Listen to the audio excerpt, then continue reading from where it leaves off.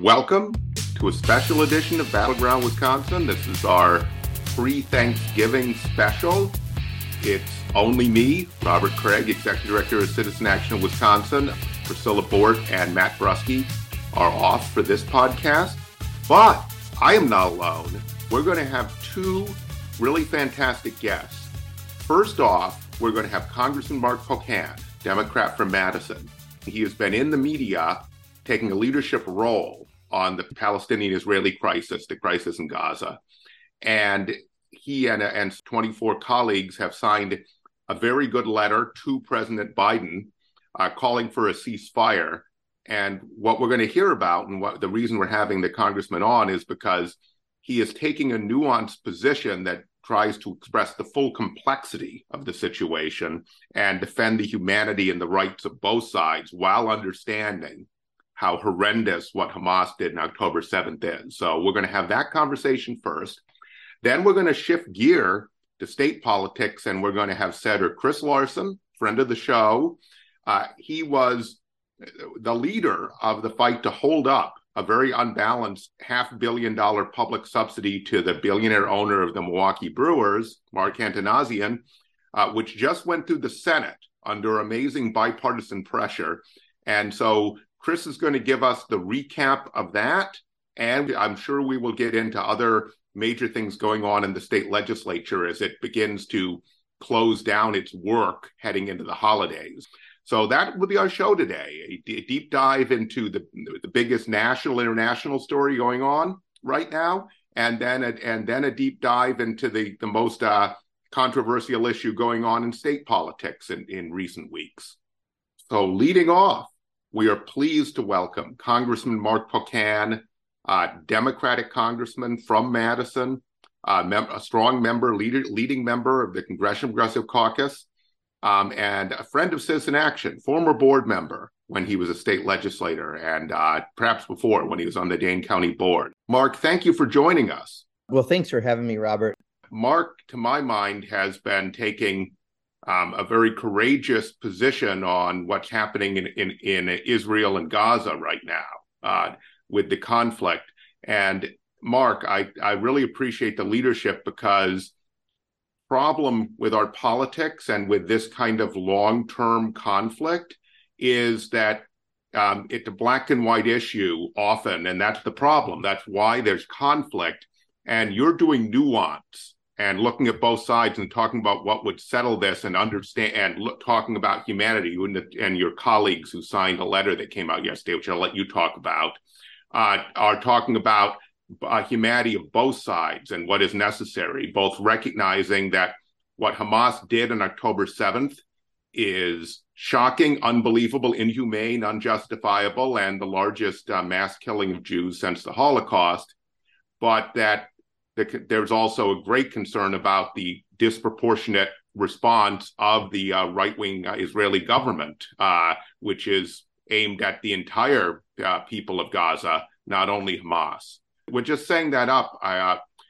Can you talk about the position you've been staking out, the letter with, I believe, 23 other members of Congress that just came out, and how you see the current situation and conflict, Congressman? There's a lot to it, right? But I think what you just said was probably the most significant core of it all. People like white and black issues. There's red team and blue team. There's not when it comes to conflicts, especially this conflict. Going back into history, you could go back hundreds of years and get lost in minutia, or you can look at the immediate situation there. And, unfortunately, there's a lot of problems that have gotten us to this point. I've been mildly obsessed on Gaza since my second trip to the Middle East, and I've been there 3 times. And on that second trip, I started hearing some things that really made me concerned. And on my third trip a couple of years ago, got even more concerned. And, we've been trying to raise the issue that, Gaza in many ways was a boiling pot waiting to spill over. Due to people couldn't come and go as they pleased. 2.3 million people, of which 1.2 million people were on food assistance with UNRWA, the UN. They were helping to educate 300,000 kids, and they had clinics and other things. Hamas technically was the government in Gaza, but the leadership actually lives in Qatar or Qatar. So, bottom line is it's been complex for a long time, and I won't go into that. I'll keep to what we're talking about now.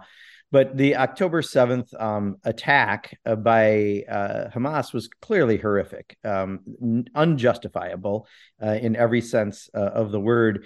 And Israel had a right to go at Hamas. That's, rules of warfare and how things happen. The problem is in the response, it's been stronger and far broader than I think most of us look at as a surgical attack. Instead of using a scalpel, it appears at best a blunt axe and maybe a baseball bat is being used to do the surgery, and that is becoming, I think, over 11,000 people killed, over 4,500 kids. Clearly, kids are not Hamas in Gaza killed. And causing a situation where over half the population has had to move around within the country. A third of the buildings have been demolished or severely damaged in northern Gaza. The response has been anything but surgical, and because of it, I think more and more of us in Congress are just speaking out and saying, "Look, we need either stop the bombing immediately, so we can, go back to what Israel has a right to do, is have, ability to go after Hamas, but not a collective punishment," which is a term I use and I embrace because I do believe this is a collective punishment of all Palestinians living in Gaza that's happening right now. We're even seeing things happen in the West Bank, and that's a whole other conversation now, but clearly that just shows some of the ongoing problems. But we want to stop, the cessation of hostilities, set up a process for a ceasefire, because eventually it either ends because it's been flattened to a parking lot or there's a ceasefire. So everyone who is nervous about the word ceasefire, that's how things end, right? So we all should be for an eventual ceasefire. But we've got to stop this, what even the president used the word indiscriminate bombing, talking about hospitals. We've got to stop that.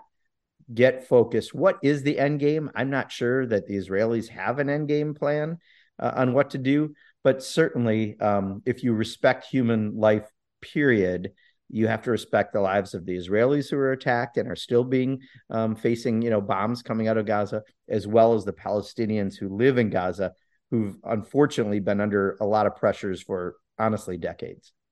I mean, yeah, the numbers are shocking. You've been to Gaza a couple times. I haven't been to Gaza, actually, Robert. I've been to the region. The region. No member of Congress has been in there since Keith Ellison went over 10 years ago.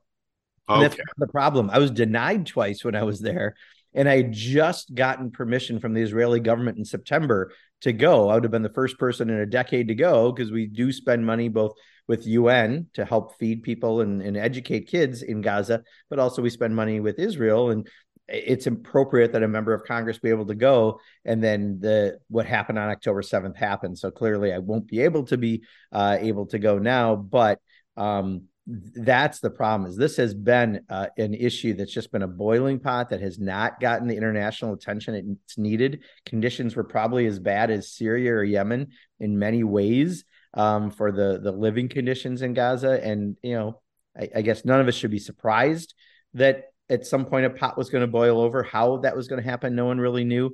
But there's certainly plenty of characters and issues that don't make this white and black.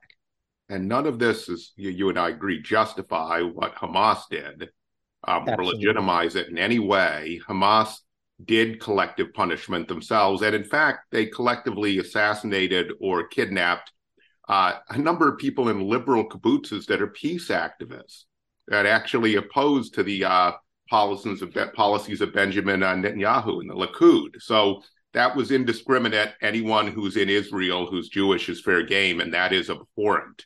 The conditions in Gaza, partially, yes, as part of it, it's the blockade by Israel, and there's a couple gates with Egypt, but it's also the Hamas government. I mean, the Hamas government, even though, again, there's complicity back and forth with the Israeli government on allowing Hamas to kind of have the control in many ways, but the leadership doesn't even live in Gaza because they don't want to live there. The head of UNRWA in Gaza, a guy named Tom White, an Australian, told us when we were there last in Israel that conditions were just bearable enough that you could survive in Gaza, but that was about it. It was just surviving.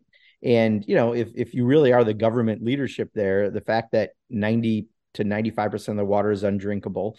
The fact that they can't even feed people, that UNRWA is feeding 1.2 million people a day of the 2.3 million people. I mean, clearly, Hamas has also taken advantage of the people of Gaza for many, many years. And you've done a great job of talking about context, talking about the nuance of this, right? And I understand that originally, right after October 7th, there was sensitivity to people who immediately moved to context because it seemed to those folks as not recognizing the horror that just happened, right, in Israel. But we do eventually, because we want to create justice and rights for all people, for Palestinians and Israelis, to back up and think about how we got there and where it's resolved. And what I really liked the line in the letter you and Alexandria Ocasio-Cortez and other members of Congress just sent to President Biden was it said, war cannot be the answer. In other words, we've had an Israeli government, which is not all Israeli people, not all Jews at all. That's why anti-Semitism is a serious threat and problem and real, and is completely an illegitimate response to what's going on. Just like we should all be collectively punished in the U.S. whatever Donald Trump does, for example, would be the analogy. But they didn't want a two-state solution.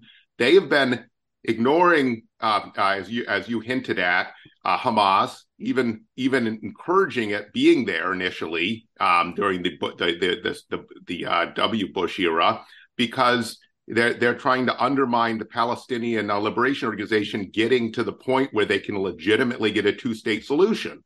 But in fact, only a political settlement can make both Israelis and Palestinians safe and guarantee them their rights. I took that to, and that just more war, more devastation will just set up this cycle where this keeps happening year after year, decade after decade. Yeah, in fact, I say it this way, because I've been there 3 different groups, 3 different times that in the 11 years I've been in Congress. In general, I would say Israelis and Palestinians are kind of the victims of both the Israeli government, specifically the Netanyahu government, and the Hamas government, specifically in Gaza. And in some ways, even the Palestinian Authority, we prop them up, when really they're not necessarily in contact with the people. But Israelis and Palestinians want peace. They want to live in peace. And I think there is more support for a two-state solution than elsewhere. It's the Netanyahu government that has brought in a number of extremists. And of course, he has to stay in government or he may go to prison, right? So that's an extra card for him in all of this. And Hamas has been awful to both the people that they allegedly govern in Gaza, as well as the attacks that they've been doing for years and years and years on Israel. So in many ways, I find the Israelis and the Palestinians have far more in common as people.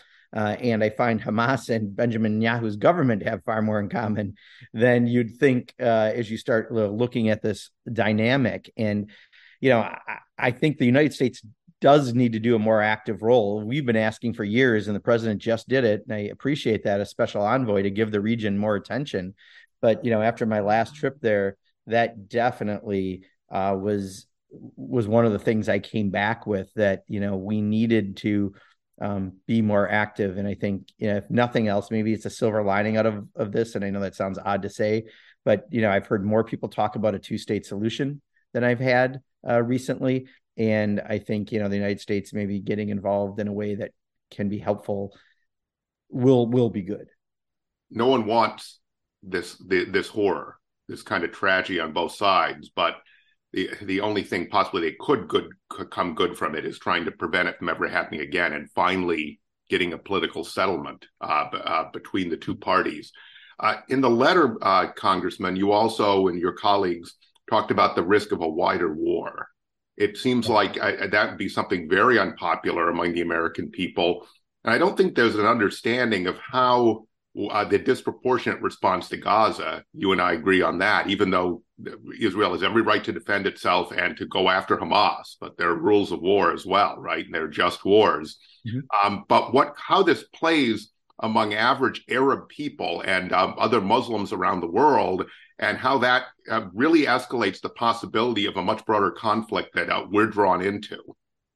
So one of the standards I use at any international issue, especially if it's going to be around war and peace, is I don't want to ever have to send young American men and women into harm's way if we don't have to. And Israel is an ally on most every level with the United States. So if there was a regional conflict, it is far more likely that we would wind up talking about sending people in. But I would much rather us figure out a solution to not have to get to the point that you're sending young American men and women who are soldiers into harm's way. Right now, by doing an overreaction, you're hearing from many of the nations and groups like Hezbollah and Iran that that's what could get them to be more actively involved. Hezbollah has way more soldiers and military might than Hamas could ever dream of having, and that would start a regional conflict. So, we again think this blunt instrument surgery that's going on by Israel, what really, again, it looks like collective punishment of Palestinians in Gaza, is actually counterproductive to peace in the long term. And therefore, we have a concern about that as well. And I'll say this before asking, because there's something else you've been talking about I wanted you to talk about here. My grandfather, who's not Jewish, barely escaped the Holocaust, the Gestapo. He was trying to help as a liberal cleric and theologian there, American. My great-grandfather's Ukrainian Jewish, and that whole part of my family, my half that was only not in the Holocaust because he had emigrated the United States before it happened, right? Mm-hmm. And so the wave of anti-Semitism saddens me, but it also saddens me to think that that supporting Israel, supporting Jews and their rights somehow has to be equated with Benjamin Netanyahu's foreign policy. But I think we have that in our country. You have spoken out against one of the most powerful interests in D.C., and I've dealt with them back in the 90s, AIPAC, who has been trying to take out progressive Democrats in primaries who do not walk the line and insists on a far-right Israeli line, a Likud, their conservative party line. And you have called that out recently in this discussion because they're making it very difficult for people to try to be constructive and actually deal with this problem and its complexity like you and your colleagues. Yeah, so AIPAC, either I'm one of the dumbest people in Washington, which maybe I am on this one, but most people are afraid of AIPAC, and that's what they want, fear. What they've done, and we saw this last cycle for the first time ever, where in congressional Democratic primaries, there were two groups that came in with big money, bigger money than the candidates running for the race themselves spent. It was AIPAC and the cryptocurrency. The cryptocurrency guy just got prosecuted, right? So I think they're out of the picture. AIPAC is still around. But what they would do is come in and spend millions in a Democratic primary, multiple times what either candidate running in the race actually spent, and try to essentially make the election an auction and buy it. The problem is it's money raised from big Republican donors that they have spent in Democratic primaries against Democrats. And, I have a problem with that. If that was the NRA, if that was the Sackler family, if that was Big Pharma, no matter who did that, that skirts campaign finance law in a really, I think, unethical way. So, but most people are afraid that, AIPAC could come into their district and do this. I feel that, my district, I've had this conversation with them about AIPAC for a long time, and Russ Feingold, about campaign finance. I think people would understand it. So I've been more than open to take this subject on, but, it is a problem because any group that comes in and tries to do that is really an attack on democracy, and we have to speak out. Yeah, and politicizing this debate further just makes it harder for us to be constructive about it. Right, and respond to the injustice and on both sides. Absolutely, and they basically are taking the very conservative Netanyahu position, and that's part of it. I've also suggested, I came out as an elected official because you can live your life more freely. They should just come out as a conservative organization, and they'll live their life more freely. But don't play in Democratic primaries and act as if that's your core values. It's not. And, their money's from big Republican donors. And, they should be exposed for that. I actually think at some point, and it may be this cycle, that their money will turn out to be toxic in a Democratic primary because we understand what they're really about and where they're raising it from. And it's such a cynical way of trying to participate in the electoral process that it could really backfire. Yeah, and I was working as comm director for a congressional candidate in California in the 90s, and we dealt with AIPAC, and she was a Quaker. And my conclusion is an observant Quaker can't get the AIPAC endorsement because you can't meet all of their criterion, and they don't care about what your religion is. So it was pretty shocking. But I would just want to thank you. I know you have to run, Congressman, because I think leadership is about having the courage to lead. And there are people with your position, what you're trying to do with your colleagues, that may be unhappy on both sides. But I know you talk to all of them and want to hear their views. But the point is, for us to get a more complicated, nuanced view of the situation, so the United States can play a critical role in resolving it for both sides, for the Palestinians and Israelis. So I really want to thank you for doing that. And, you know, Lyndon Johnson once said when he pulled the trigger on voting rights, and it was risky, what's the presidency for anyway? I would say what you're doing, Congressman, is what a seat in Congress is for. So thank you for that. Well, thank you, especially with Congress as it currently is with this Republican majority, where we have had, 19 votes to elect a speaker and we can't pass a single appropriation bill. You got to do something. And this is something that hopefully I'm putting my experiences from going to the region and experiences from what the values are, in my district to play. But appreciate the conversation. Absolutely appreciate you coming on short notice and what you're trying to do to constructively for humanity, and for the protection of all the kids, both sides. So thank you very much. Yep, thank you. Welcome back to Battleground Wisconsin, and we're following up our conversation with Congressman Mark Pocan with another discussion about leadership. And so Senator Chris Larson, state senator from Milwaukee, who has really been out front on the Milwaukee Brewers $500 million subsidy to one billionaire issue, has also been leading based on principle and taking a stand, even if it's unpopular with a lot of powerful people, and even if he knows that he'll take some hits on it. And just for those of you who might miss the headlines, a slightly revised version did go through the state Senate with bipartisan support and bipartisan opposition. And so it is a done deal. And I want to ask you more broadly about the situation, Chris, about the extraordinary nature of it first before we dig into details. So forest before trees, in a sense. And that is, it's very unusual when you have Robin Vos and Tony Evers on the same page and using all the powers of their office and the entire unified corporate elite. For me, it begins as an organizer to show you the real powers that dominate our capital, not the people and their interest. And you see that people who you think are antagonists aren't sometimes when a unified corporate elite and a powerful billionaire can spend unlimited sums, the largest we don't even know what they've spent in the second half of the year, but they were by far the largest lobbying effort in the first half of the year. So this is something that's instructive, as disappointing as the result is. So Chris, thank you very much. And I want to first ask you what it was like. Was this different than most legislation? Was this kind of a unique experience to be a leader on it and to see the forces aligned against you from both sides? Well, thank you. Yeah, thank you, Robert. Thank you for that praise, and thank you for having me on the podcast once again. And thanks for bringing attention to this important issue from you and the members of Citizen Action of pushing for the coalition to push for a better deal and keeping public equity front and center on this. That is something that was discussed at great length within our caucus and among other Democrats of what the bar was and what it should be for what to expect in terms of public dollars going out and expecting public good in return.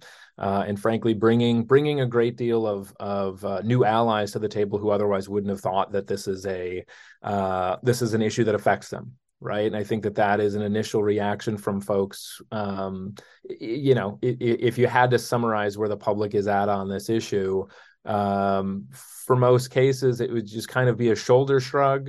And then if they thought about it for a few seconds, their response would be like, well, why do the Brewers need money? It seemed like they're doing just fine. I could think of a few other places where we could spend that public money, or, if it's a private organization, other private organizations that could benefit to a much greater degree. And without citizen action stepping forward and bringing a group of allies to speak out and who otherwise might not be interested in a ballpark, I don't think that we would have gotten a better deal and have been able to change this. So as you're praising me, I'm going to take that and throw it right back at you and praise you, Robert, and praise Citizen Action for doing good and changing the debate around what we should expect in the public.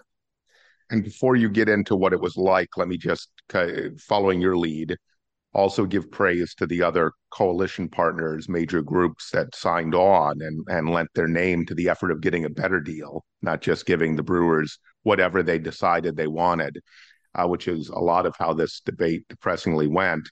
So the signees onto the letter we sent to the Senate and to the governor were MTEA, Bloc, Voces de la Frontera, Kids Forward, Wisdom, MTI, which is the big Madison Teachers Union, and REA, which is the big Racine Educators Union.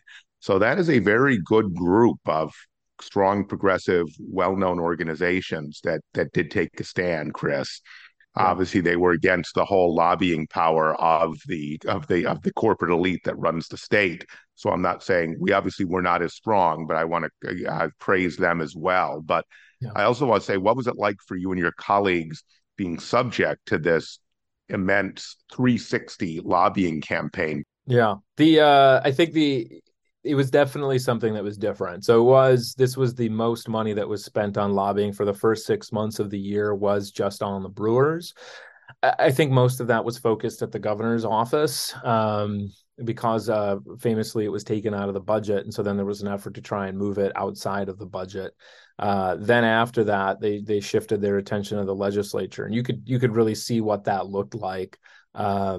Instead of just having one lobbyist. So just to get an idea, legislators do not hear that much from the public. So if there's anything anybody takes from listening to this particular podcast, I would say do not give up your voice, use it. So if there's an issue that is important to you, in any way, shape, or form, especially if there's a bill attached to it, call your legislator or send an email, send a letter, and let them know exactly how you feel, because we do not hear from that many people. And so it's a very easy thing for lobbyists to be able to get in the door because we're not hearing that much from the public. And lobbyists are very, very happy to fill in that void and say, look, here's what is going on based on their perception. And of course, they have a vested interest in what the outcome is.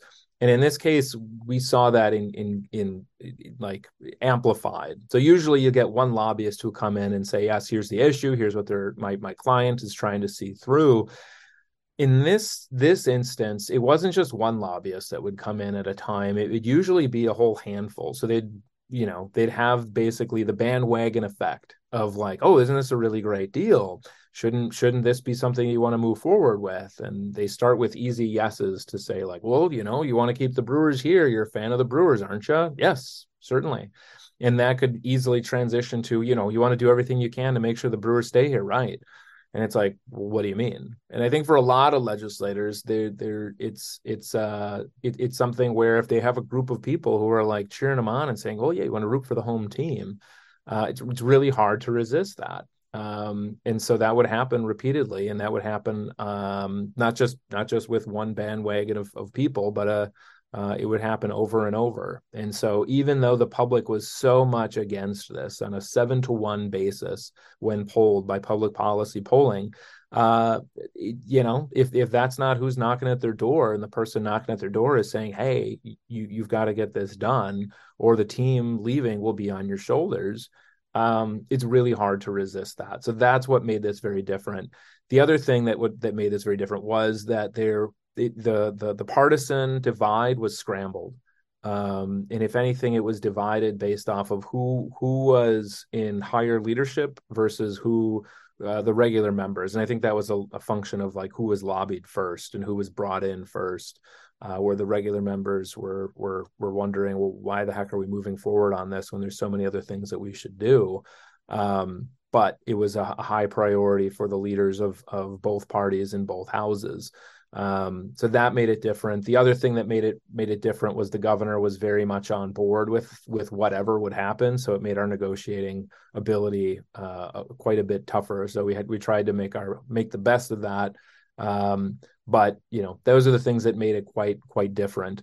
And reaching across the aisle. I've had more productive conversations with Republicans over the last 6 months than I had over the last 12 years before that, because they were getting opposition from very Republican organizations, and they were listening to their constituents as well. So if you notice the breakdown, there was a higher percentage of Republicans who voted no on this than a percentage of Democrats. And it was for, similar reasons of saying, well, we've got other priorities we should focus on.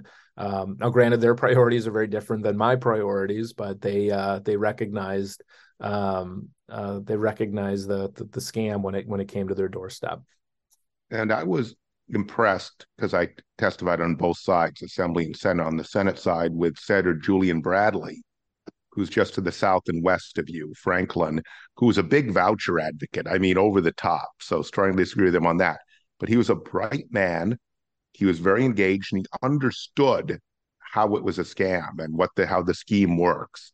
And I thought he was a really bright guy, and it was good to have an agreement with him. I assume it won't happen that often because he's, obviously doing something to public education you and I, Chris, disagree with. But it was very odd to have these strange bedfellows, as you said. Let me ask you, and the power of a governor on their own party is larger than people realize.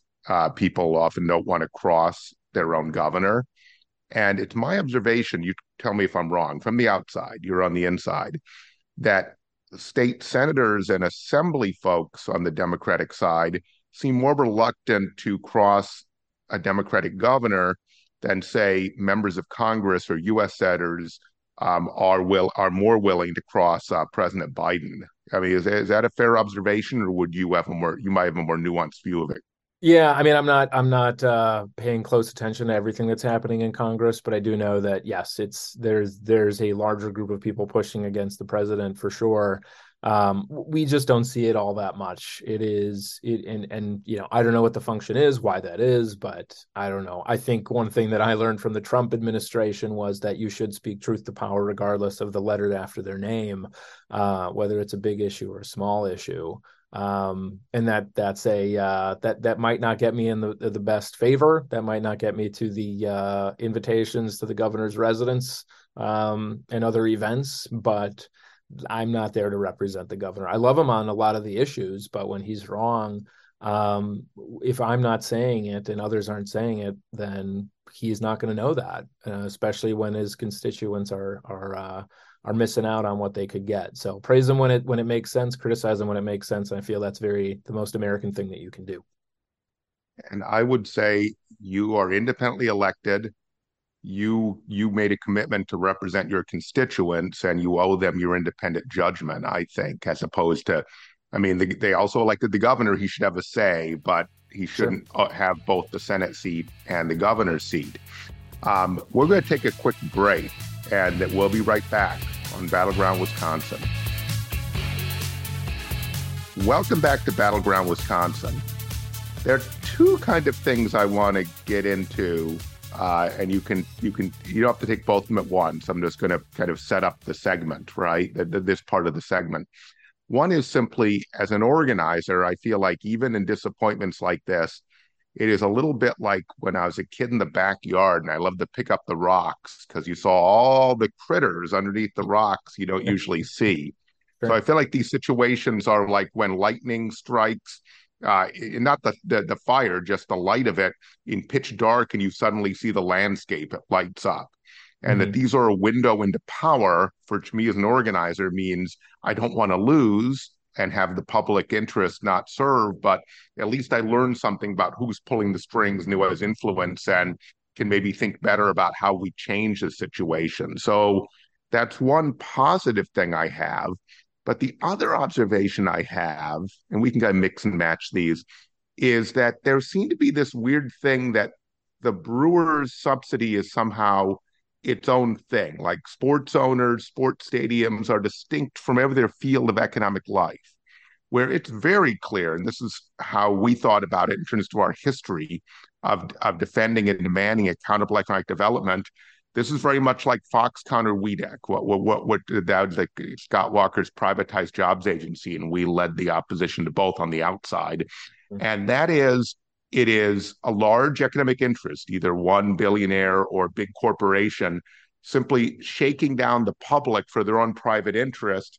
You could get a good deal that's balanced and benefits the public, but you have to negotiate it. And their interest is to get the best deal they can for their private interest. And we need to understand that there's been a public interest that someone elected to government has an obligation to defend versus a private interest. So it was very strange the way we heard about what the Brewers would or would not accept. And I think it almost was seen as some separate thing from economic development. For me, this was very simple. We developed a lot of standards for accountable economic development that was in the public interest that this deal violates. And I don't see a difference between Foxconn and Mark Antanazian, other than the Brewers are more beloved than than some faceless corporation, Foxconn. Yes. Am I on that strand? Am I off base on that, or what are your thoughts? No, there's definitely, I think that's absolutely apt. And I think in a sense, it's one could argue that the Foxconn for some folks was like, this is a huge company, therefore there's nothing that can be done wrong. Mostly for Republicans, right? Because they're like, big business. They are, by the power of money, money is moral, therefore they're fine. And we should let them get what they want. And therefore they don't have to follow the same laws. And my gosh, why are those laws at all? Let's change them, right? That's what happened with Foxconn, right? And I think with this, there is that glow of the home team, right? And frankly, the fan support was weaponized against legislators. The argument is, and anybody can go back and watch the testimony or watch what the public coverage was of this. And I feel like there was almost like a clock ticking. You know, the Major League Baseball added the pitch clock this past season just to keep things moving along faster. And I think that Major League Baseball took a lesson on that. And so there was almost like an internal clock going that whoever was advocating this had to mention that the team might leave every 5 minutes or they would automatically lose the argument. And nobody wanted to be attacked for that. So it was the pitch line. Do you support the Brewers? Okay. Do you want to, this will be a big empty stadium if you don't allow them to be able to get everything they want. And so by then it was just a matter of the Brewers saying these things were red lines, right? You kind of alluded to that. What were those things? And let me quickly intercede. If you're doing a real estate deal, the other side says, we're walking away. You have to question, are they bluffing me or are they really walking away? And that that same kind of level of suspicion that you would do in any serious negotiation if you were a businessman, if you were a Republican business person, seemed to be absent in this case because of this hometown team kind of aura.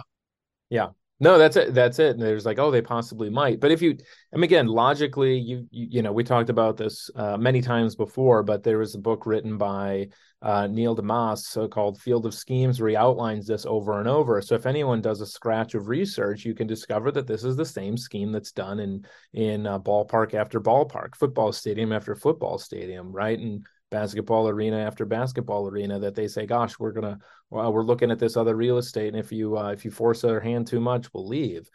We never really pushed that. And frankly, there's other teams that are going through the same thing right now, and they're calling their bluff.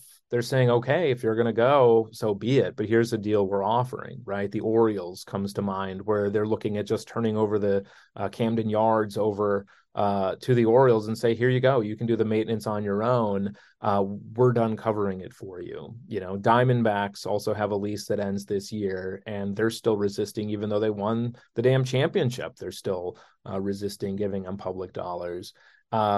We never really tested that. And I was really hoping we would have been able to do that in the Senate this week by challenging them on a ticket tax or challenging them on a additional chunk of cash that would come in from the Brewers. But you're right. A lot of legislators ended up towing the line of saying that, well, that's a red line for the Brewers. But we never really established what was a red line for us. And frankly, now it kind of opens the door. And this is a dangerous thing, I think, Robert, moving forward, and why this fight is so important for us to continue. If we hadn't moved forward with the Bucks deal, and I learned this afterwards, I don't think we would have had Foxconn. I think it made us a very clear mark to be able to say, look, if you go there, you flex and you threaten, you'll be able to get what turned out, what could have turned out to be the biggest corporate giveaway in the history of America. Frankly, they didn't follow through on it. But I think this sets a tone that now, like sports teams will say, there's no reason why other businesses can't come to the table and say, if you don't give us what we want, and what we want is the income taxes paid by our employees to go back into our pocket, then we'll leave. And if that happens, then the coffers run dry. We can't fund public safety. We can't fund public schools. We can't fund other things, because if every business is demanding the taxes they generate to go back into their own pocket, well, we don't have anything to do with the public good after that. We never really established that red line or thought about where it would lead. And that's a really frustrating thing that comes out of this. But I think moving forward, I think it'll be easier. This may be a one-off because it is a sports team and there's only so many times they can do this, to weaponize our fan support against us. But yeah, I wish we would have called their bluff a little bit more. And unfortunately, there is that glow, that sentimental feeling that we have the first time we were in County Stadium, or the first time you take your nieces and nephews or your kids to Miller Park or AmFam Field, or just throwing the baseball around, and that was weaponized. That was weaponized and used against legislators, unfortunately. Let me say that JFK said, actually, Neil Sorensen, Ted Sorensen, the great speechwriter, wrote for him. It's his first inaugural. We should never negotiate in fear, but we should never fear to negotiate. And it seemed like there was a fear to negotiate here, and that you would never buy a house, buy a building. It'll be terrible practice. You've got to be able to know the right time and know what a negotiation even is. There's only one side negotiating. Right. I don't know if you don't pay sticker price on a car, right? Yeah. Well, you never pay what the sticker price is. So my observation about what we learned about power, and I want to, after saying that and whatever you want to say about that, close on what improvements were made, because the people who held out are the ones who got any improvements at all, and what improvements might have been gotten relatively easily if there'd been a longer holdout, like till January, because this was the last Senate session of the year, coming back in January. But one is, by talking about Foxconn, talking about Scott Walker's horrendous WEED Act, which still exists, you're talking about big, extraordinary things, right?